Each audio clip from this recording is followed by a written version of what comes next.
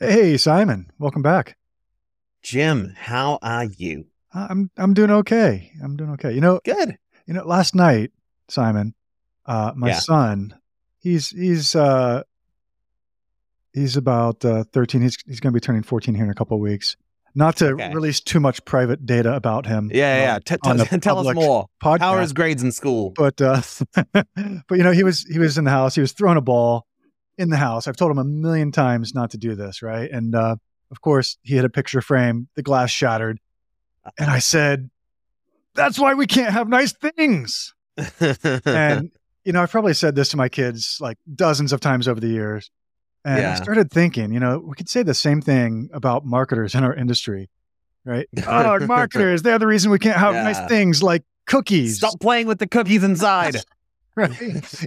Why do you have a deterministic ID in the hallway? I know, right? Like they had to go and be so creepy and, target their marketing to us. And eventually things like privacy regulations and cookie consent banners and iOS restrictions and third-party cookie deprecations have to come along and just ruin the party. But, Simon, not all marketers are data greedy. Some actually care about privacy, believe it or not. Yeah. Well, I mean, I feel that. I see it. But also, I think we do a little bit of lip service to that when we're saying, yeah, we care about privacy, but then we also keep doing what we keep doing. So I don't know. I'm a little soured, or maybe I'm a little cynical on the idea. But yeah, I agree. We have virtues that we are angling toward as an industry. We do. And there are those of us that really do care and try to champion privacy. And we have an exemplar of privacy and marketing with us today on the show. Siobhan Solberg is an accomplished classically trained musician. You didn't think I was going to go there first. Whoa. She has taught music, focusing on violin and viola. And then somewhere along the way, which I'm sure we'll hear about, she got hooked on marketing and data, where she eventually founded Raise Marketing, specializing in the measurement and optimization of marketing data. With a twist, she prioritizes privacy, which among marketers certainly makes her stand out from the crowd. She's also the host of the Marketing Unfucked podcast, the only podcast to help unfuck your marketing and run a business that gives a shit. And yes, I will be recording a little thing at the beginning to let people know if they're in their car with kids, to just shut it off, so they'll know that before they get to this point. But yes, let's not kid ourselves. I'll say anyone who's listening to this with kids in the car, the kids already said, "Turn it off." I'm sick of talking about measurement. It's just the most boring content. Yeah, my kids give me like 2 minutes. They see me on the TV on YouTube and they go, and then they're like, "This is incredibly boring stuff." I'm like, "It's not. It's cool, and you'll like it one day." But anyway, yes, you're right. Sorry. Yes, Siobhan's here. No holds barred, explicit content in this episode. So, Siobhan also has a newsletter called Redacted, where she covers marketing and privacy, and she's currently working on her Advanced Masters of Laws in Privacy, Cybersecurity, and Data Management. Welcome to the Measure Up podcast, Siobhan. Thanks. That's a hell of an intro. Thanks, Jim and Simon. We try to do our best. Jim is the... Yeah, I was going to say, Jim's the greatest person at writing these intros because he did used to write for the funeral section of the newspaper, as we've covered on a previous episode. So he's great at eulogizing folks if anyone's looking to outsource that. But anyway, yes, welcome, Siobhan. Thank you. Thanks for having me, guys. Absolutely. This is a pleasure on our side to get to talk to you finally about a really, a topic that's just been more and more important, I feel like, over the past few years, and it's only getting more important as we go on. But then, the main theme for our episode today is privacy and marketing. But before we kind of get into the meat of the episode, maybe you can give us a little bit of history about how you got to where you are today and the kind of work that you're doing at Raise Marketing. Yeah, I mean, just to sum it up really quickly, like you said, I used to be a classical musician. I started geeking out over data a little bit, mostly football stats. That would be soccer for the Americans. So I had to learn, our studio and all these fun things. Sorry, really quick. Did you see the Kevin De Bruyne when he was negotiating his latest contract with Man City? His whole thing was just leaning into the analytics. He didn't even have an agent. He had an analyst. He went into the room with an analyst. I was like, that's brilliant. I love that. Sorry, just lean into that because I love he is the stats too. spokesperson for measurement right there now. It's absolutely totally a lawyer and a statistician. That's all you need. So yeah, I kind of got into, our programming and statistics and all this fun stuff. And I moved country and found a job at a media agency, which allowed me to, when you're really lucky and you get those jobs, you get to form the job. It's not they have a job. It's just you kind of go in, they want you to work for them, and you just to get to design your own job. So I designed my own job, and it was sort of along the lines of optimization, measurement, business intelligence, as I felt, which eventually led to me leading the BI team, the optimization team. And I stuck around there for a while, learned a lot, really enjoyed it, and then went freelance and opened the agency. The agency really focused on measurement marketing because optimization is all great and dandy, but you really can't do that without clean data, and that was lacking more than anything. And I sort of got sick of telling people, okay, no, we cannot test everything on your site. You don't even have clean or reliable data. So I just focused mostly on that. And and as you can imagine, in 2018, a lot of questions came about GDPR. What do we do with our data? What don't we do with our data? What are we allowed to do? Is the law coming getting us, etc.? So I really got curious about that. And that's kind of, that curiosity has increased significantly, as you can imagine. And that's really the biggest part that I focus on now. I haven't done a proper measurement project in probably a year or two. And I'm just like full on. I come in, to the analytics team of a company and help them with the privacy bit of things, which is really the best of both worlds because I still understand both worlds. I'm saying still because it might lose touch with measurement at some point. I hope not. But so it's been a lot of fun, and it's been a hell of a journey. Yeah. So I'm curious. I feel like there might be, maybe I'm oversimplifying this, but there's like two types of, we'll say, marketers. There are the ones who see all of these issues with privacy regulations and GDPR and stuff that Apple is doing with iOS, app tracking transparency and ATP and all the ITP and all that stuff. And this one type of marketer says, you know what, we could get around that limitation of the user cookie expiring after 7 days if we just switch to server-side tracking, or we can get around this limitation by doing this, or we can work around it this way, right? That's kind of one type of marketer who's like, you'll pry this data out of my cold, dead hands. And then there's the type of marketer, which I feel is probably a lot less common, which I feel like you kind of went this way, which is there's a reason these things are happening. There's a reason privacy regulation is coming into being. There's a reason why Apple's taking all these stances on privacy as their core belief. It's because people don't want it.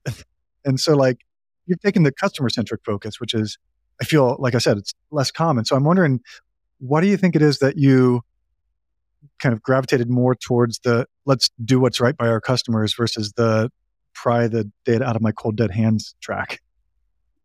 Yeah, I think I've always been a little bit like that, even before privacy became the talk of the town. So I've always been someone who's focused a lot on sustainability and respecting our users. For me, it was always about respect. It was just, have some respect.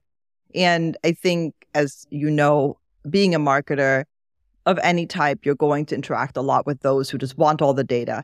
And you know how it was in the 90s and the early 2000s? We were so greedy. We were doing anything we could. People were just having fun with all the data, and no one really thought about the consequences. And then once the consequences became clear, it was very clear to me that, wait a second, like I also had fun with that data. I hadn't thought a step ahead, but now that I understand the consequences, I really didn't want to have anything to do with that.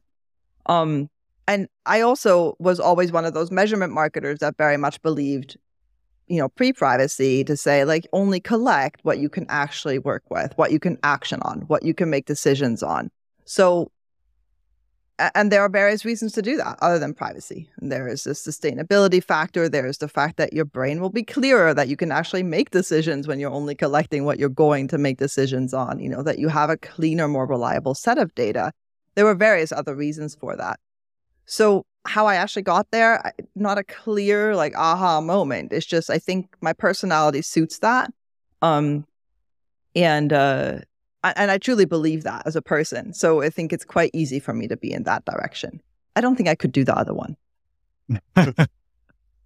I always like to do the my mother test, and that is, I know a lot about the internet and protecting myself out there online and sort of ways to mitigate IDs being persistent and so forth, but I don't know if my mother would.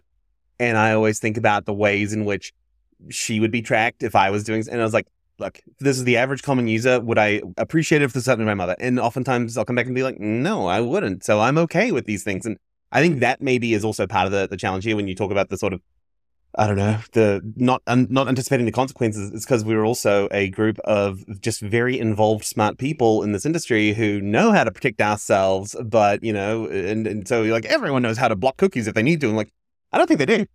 I think the average user, you tell them like, go turn off your third-party cookies in Chrome right now. They're like, I don't know how to do that. And then they'll just refresh the screen or something, and that'll be that. No, I think it's definitely a thing. And, you know, when I do workshops and stuff, one of the things I always say, would you want that to happen to yourself? Exactly. And the moment you flip that script around, people are just like, wait a second, no. You know, because how many marketers do you know, especially measurement marketers, who have ad blockers, they're, you know, clearing their cookies and making sure nothing's happening. They're checking, you know, everything. And why do we do that? Because we know what we're doing to others or each other, and they're the first ones to shut it off. So if you're not cool with that happening to yourself, why would you do that to somebody else? Right. It's like a tobacco executive that doesn't smoke. You're like, yeah, like, you know, if you were a smoker and you loved your product, I'd be like, all right, okay, you're fine with what you're doing in the world because you're doing it to yourself. But most of them don't smoke. They, you know, they're athletes and whatnot. So it's interesting.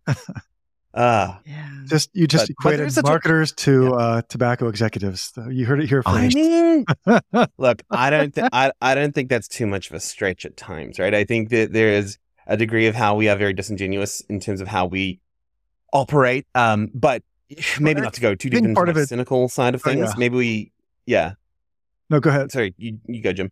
I was gonna say, I think part of it is like a lot of times we're so much in our own bubble that we need to get outside of it. Like every time I hear about like a CPG brand talking about how do we get people to care about our site, or like, you know, your toilet paper site, no one's going to it to learn more about your toilet paper or to connect with your brand. Well, I mean, I know the Charmin bears are cute and all, but like, come on, like, no. Stop. I was gonna say Charmin. I feel like I'm connected to that brand. Oh no, I picked a bad example, but you know,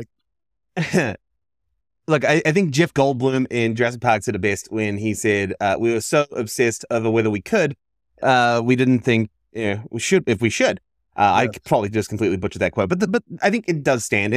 And that is sort of what has given rise, and I'm going to use a term that I don't like, but it's a good setup for a conversation that we're about to have, and that is the cookieless future. So, Siobhan, cookieless future, cookie apocalypse. These are all trigger words, I'm sure. How, what, why, what, tell us about what that means.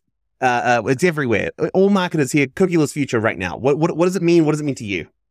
Yeah, I mean, I'm ready to run now, right? It's, this cookieless stuff, I mean, I get it.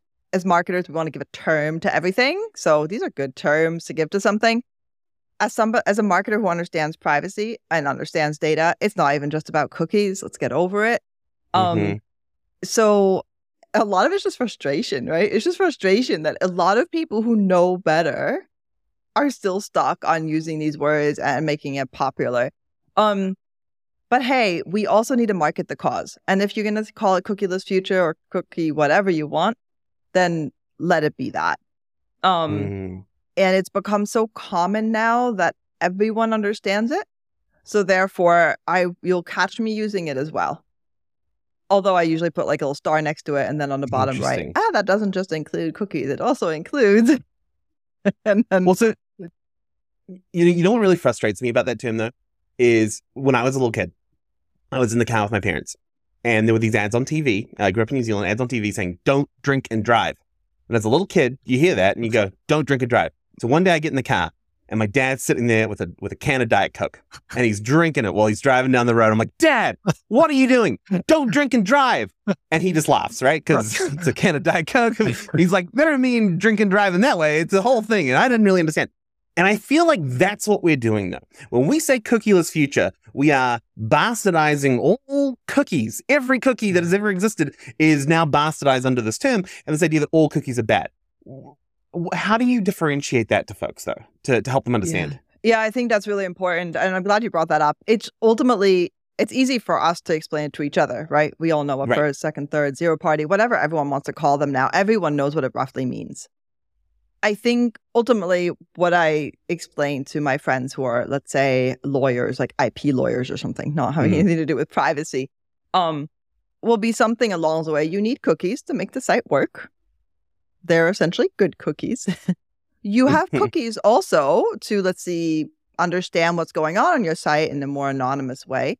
They're good cookies if you are okay with them. And then there are the kind of cookies that go to another party, like Facebook, like Google, etc. And they're also okay if you're okay with them. And I think when I explain that to them like that, they're just like, what do you mean we need cookies to make the site work? I said, well, without cookies, you don't have websites. You don't have the internet per se.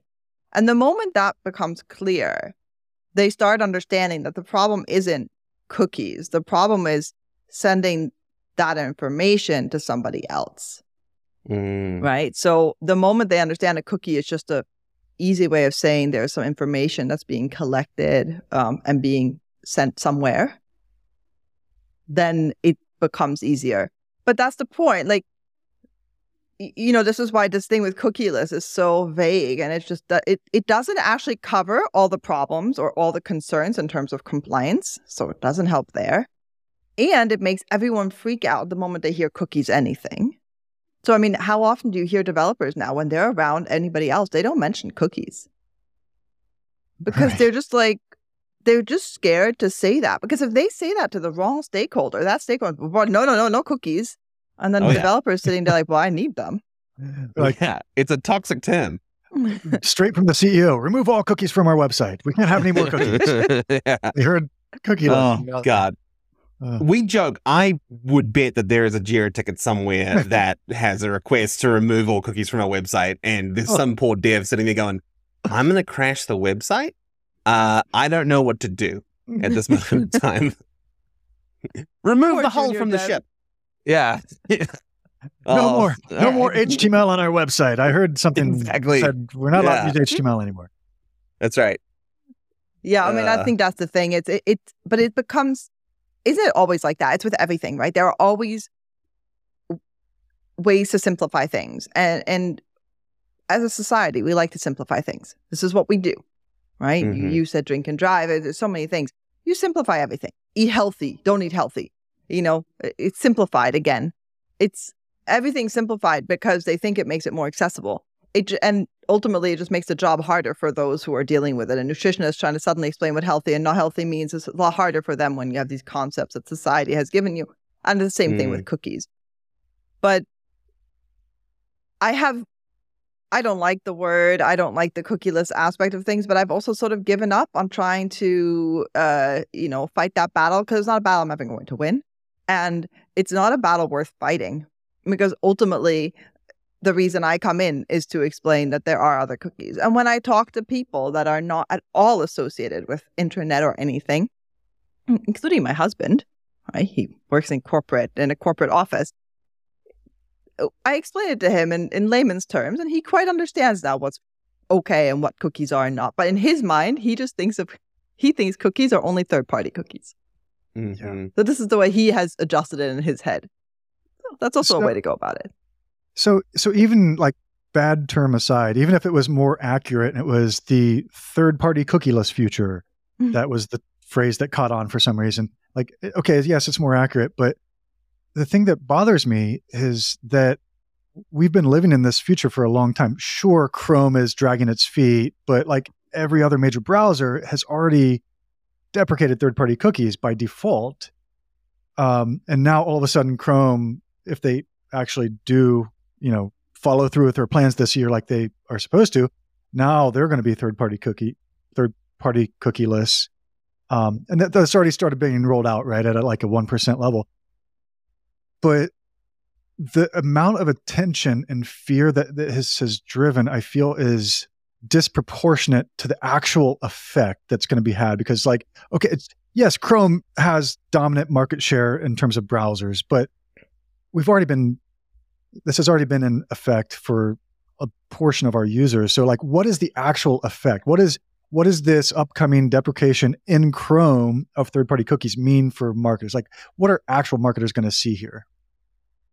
Yeah, I mean, it's funny because you've got me like right there where I'm going to start ranting about lazy marketers. Yes. Sorry.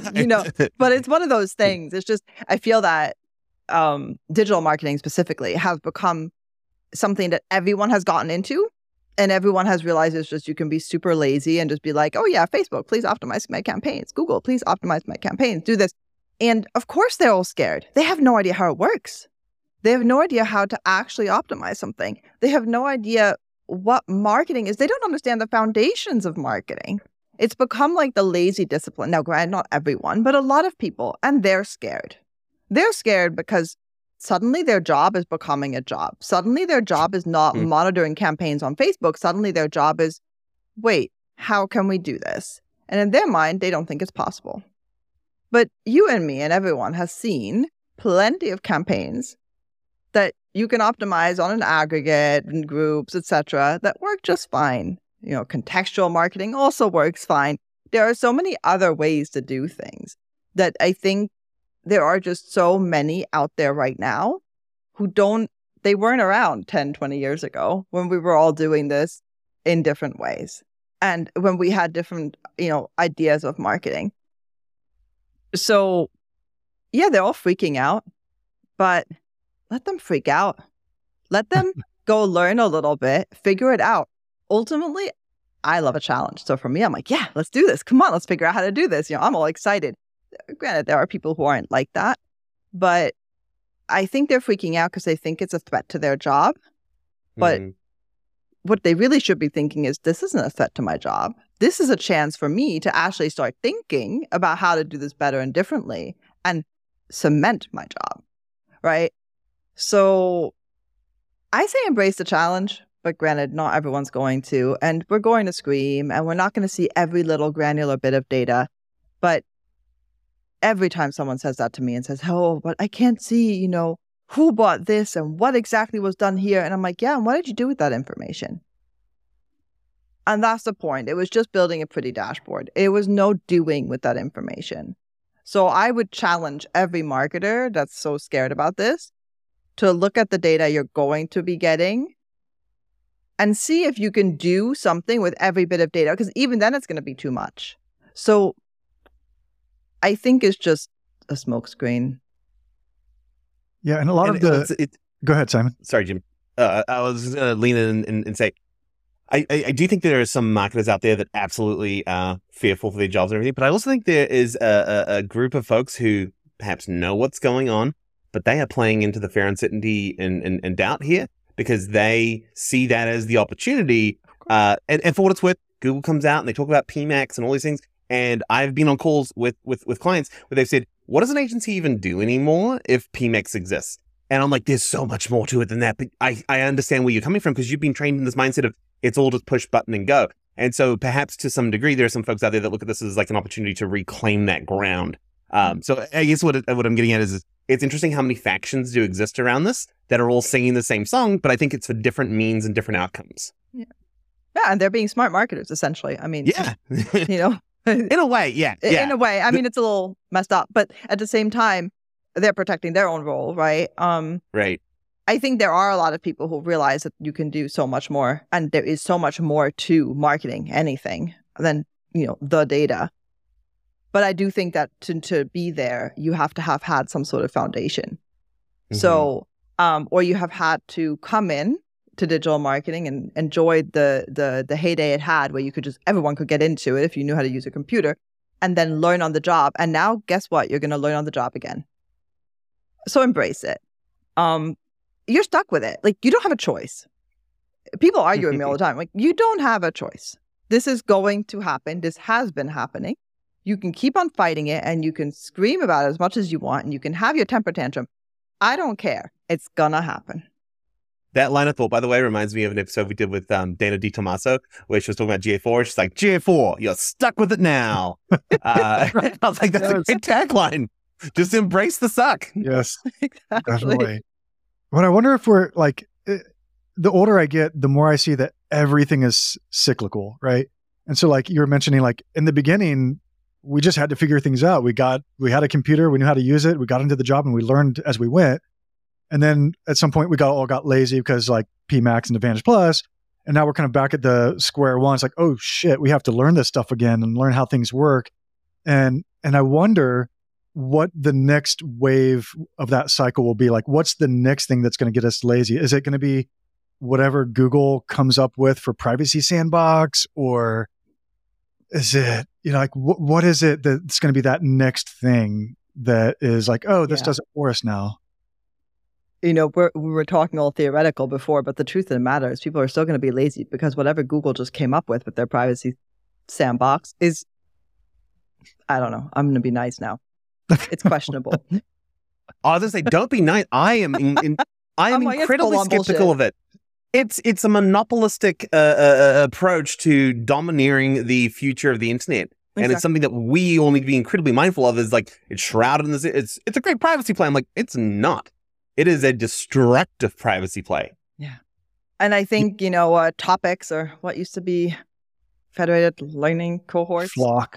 Which Flock is to now topics. And, Flock. And Fledge is something too. Fledge. Yeah, I'm sorry. It's all still just a bunch of, they're still collecting a bunch of stuff. It's just that you don't get to see it anymore. Yeah. You know? That's all it is. Right. So what have they really done? They have taken away your control. And they haven't actually respected the fact that you might not want to be tracked. And then you throw in, you have to have Google consent mode. And everyone goes for V2 because that says it's right. And then you go advanced consent mode because that must be the better one. And suddenly Google's got everything they want. Yeah. Right. So that's cookieless pings. Yeah, the cookieless pings. So ultimately, it's all theoretical. Like in the end, as long as you follow Google around, you will be just fine. But I think that's what scares me the most, right? Do I think they can pull it off forever? No. I mean, eventually, we're going to have to not get lazy. Or we're going to have to think about different ways to do it. But then there's part of me that really hopes that there is a way to do this in a privacy-friendly way with, differential privacy and encryption, etc., where we can actually move into still having the comforts and the ease of advertising and retargeting and analytics and measurement now, and still respect everyone else's privacy. Because why not if we can have both? But we don't have that solution yet. You just mentioned a really interesting word, differential privacy. What does that really mean? Like what's involved with that? Well, it's a complex process, but essentially what you're doing is just throwing in a bunch of noise. Okay. Because I guess there are things that I've read about it, and I'm trying to understand it as well as I go through it. I'm like, so like I don't know. I'm trying to like deconstruct it into a more simplistic term, but maybe it's too complicated to try and. It's like atomic energy creation. You're like, look, this is as basic as I can go. It's still going to have to be atomic energy science. Yeah, no, I mean, ultimately, right, it's just a way of adding noise to a data set to the point where you cannot individually recognize anything. It's reversible. If you don't do it right, you have to have a huge amount of data to be able to do it right. There are so many ifs and buts and maybes because we all know that the smaller the data set, the easier it is to actually figure out what's going on and reverse engineer things. But this is how I explain it to people when they ask what is differential privacy. If it's just, someone who wants to understand what the term means, it just means adding noise to the data set so that we can protect the individual user's data and still be able to analyze it. There's obviously a lot more to it. But that's what Google is playing with now. That's one of the things they're playing with. You mentioned when we were talking about like all the different privacy sandbox and things at Google, like you were saying, maybe we can get to a point where, okay, we can have some differential privacy or some Fledge or Flock or topics or something that works that allows us to do kind of targeted marketing, but only if it's privacy centric and the user is okay with it. I kind of personally question if that's even possible or if those things are just always like going to be exclusive, not or mutually exclusive, right? But kind of stepping back and thinking about it from a higher level, kind of from the theoretical perspective, what is it about privacy that can benefit marketers? I know this is something that you do a lot, where you don't look at privacy as like something that's like against you, but you look at it as something that is working for you, and you can make it work for you. So I wonder, like, just talk a little bit about how you think, privacy can benefit marketers if they actually. I think that actually ties together really well, because what you were saying is, I don't think that necessarily would work, right? That you can have this comfort. But ultimately, if you have a user's consent, you're allowed to track them, and then it does work. And this is where you say, how can privacy benefit the marketer?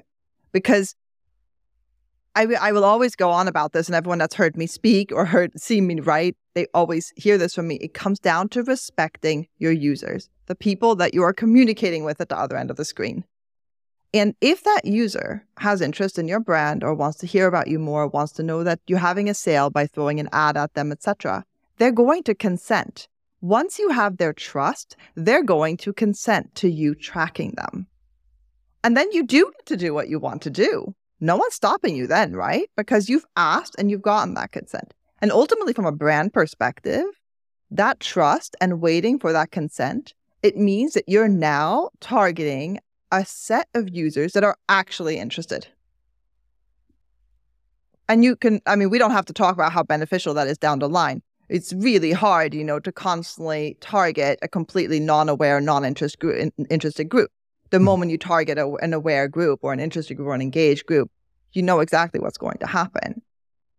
So that's the biggest overall benefit. But go ahead, Jim. I'm interrupting you. Yeah, no, I was just, the thought just kind of popped into my mind. So there's consent, but then there's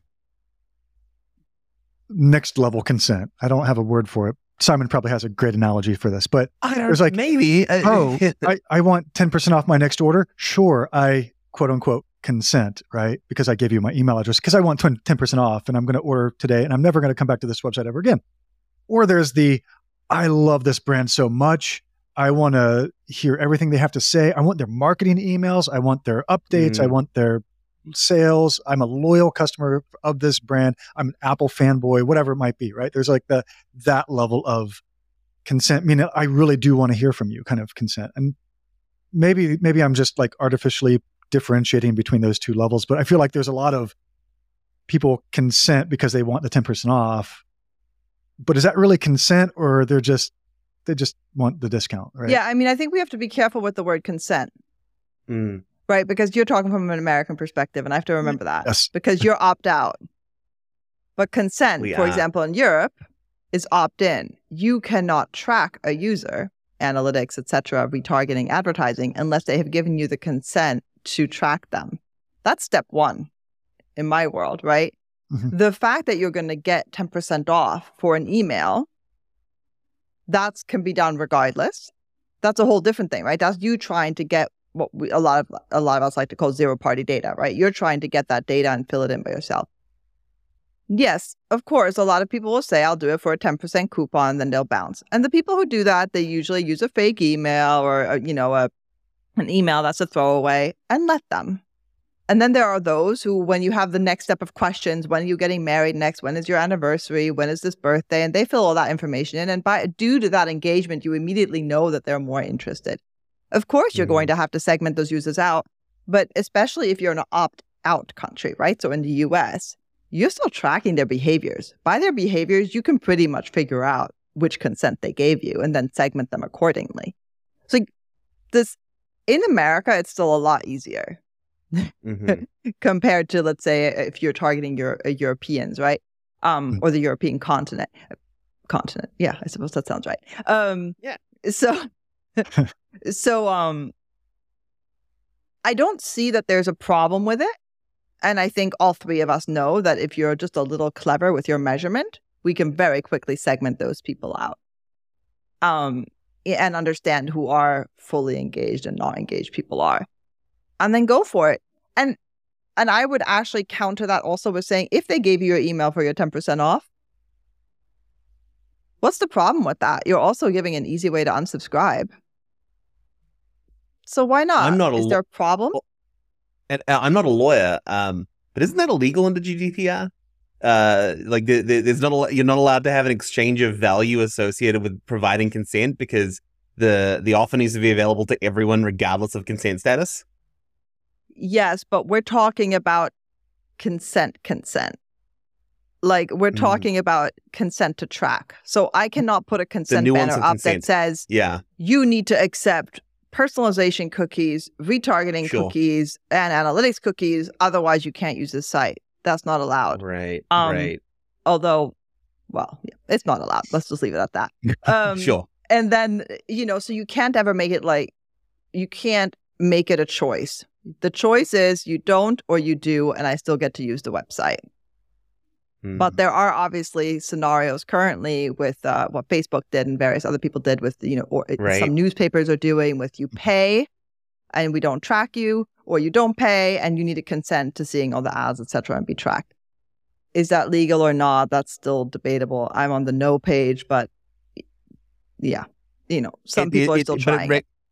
It raises a very interesting question, though, and that is this sort of maybe the darker side or the unintended consequence of increased privacy is that, folks will always try and find loopholes. And earlier Jim was referencing like, well, what comes next? And I think that's sort of one of these trends that we always see of just like, you get rid of third-party cookies or you require consent at all times, but what comes next? And that's always worse often and more intrusive and crazier. Fingerprinting, IP addresses. Yeah. We see it now. I mean, how often are you getting calls from people in Europe saying, oh, you know what? Come on, just set it up server-side and avoid everything. Is that how often I get calls like that all the time? I still do, and I don't even do implementation anymore. Oh, man. Really? Set up everything server-side because that's what they think. They think that's how it works, okay? So number one is they don't understand. But number two is, just do the server-side thing, and then we can just collect everything anyway. No one will know. Yeah. Oh my God. It's like walking into a store and being like, you should steal some candy bars. And you're like, I'm not going to do that. And then you're like, okay, well, go back at night and take the candy bars because then they won't see you. I'm like, still taking the candy bars. Doesn't matter if they see me or not. I'm not dissing server side here. There are people who do it completely respectfully and right. I'm just saying that this is what happens. People are trying to find loopholes. But ultimately, those loopholes are coming from those people who are not willing to step ahead and instead are staying in the past and trying to make fixes and just don't want to change themselves. And you know what happens. If you're not willing to change, you're going to sink. So let them try, right? Ultimately, we just need to push forward. But it's always going to happen no matter what. We're always looking for loopholes. Yeah. Well, and I guess speaking of loopholes and everything Google's doing, there are other alternatives out there. There are Unified ID 2.0.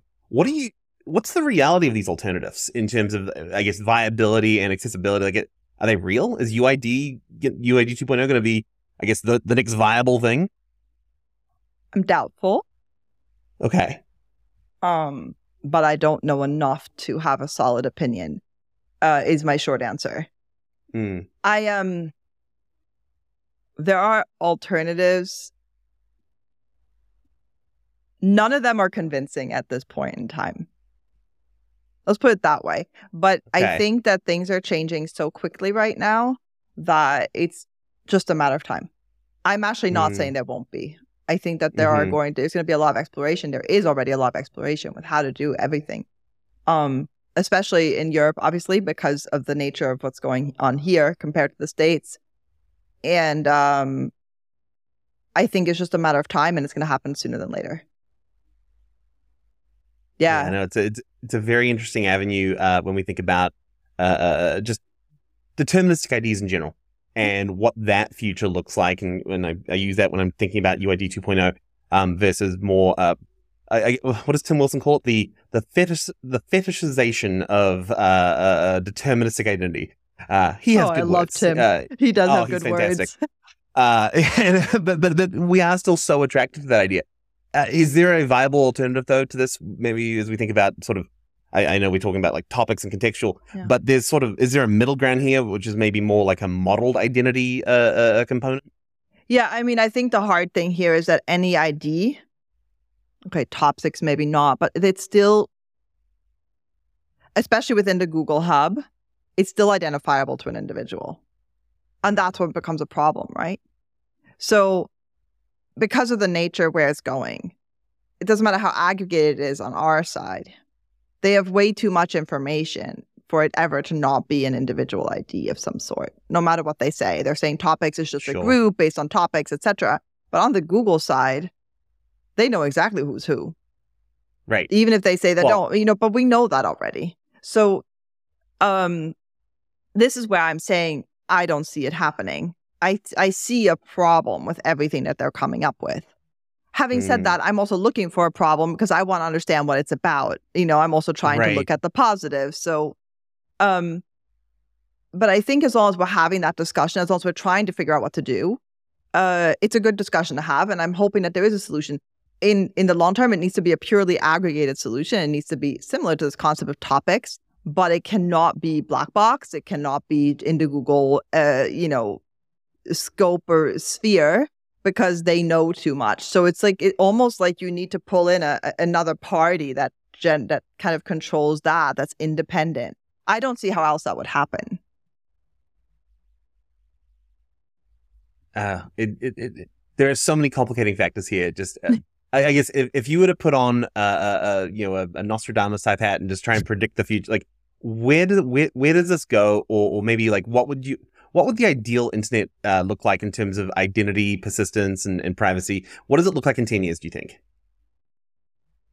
I think in 10 years, it's going to look very similar, except that we're going to be a lot more respectful in the sense of people saying yes or no to what they want them to do.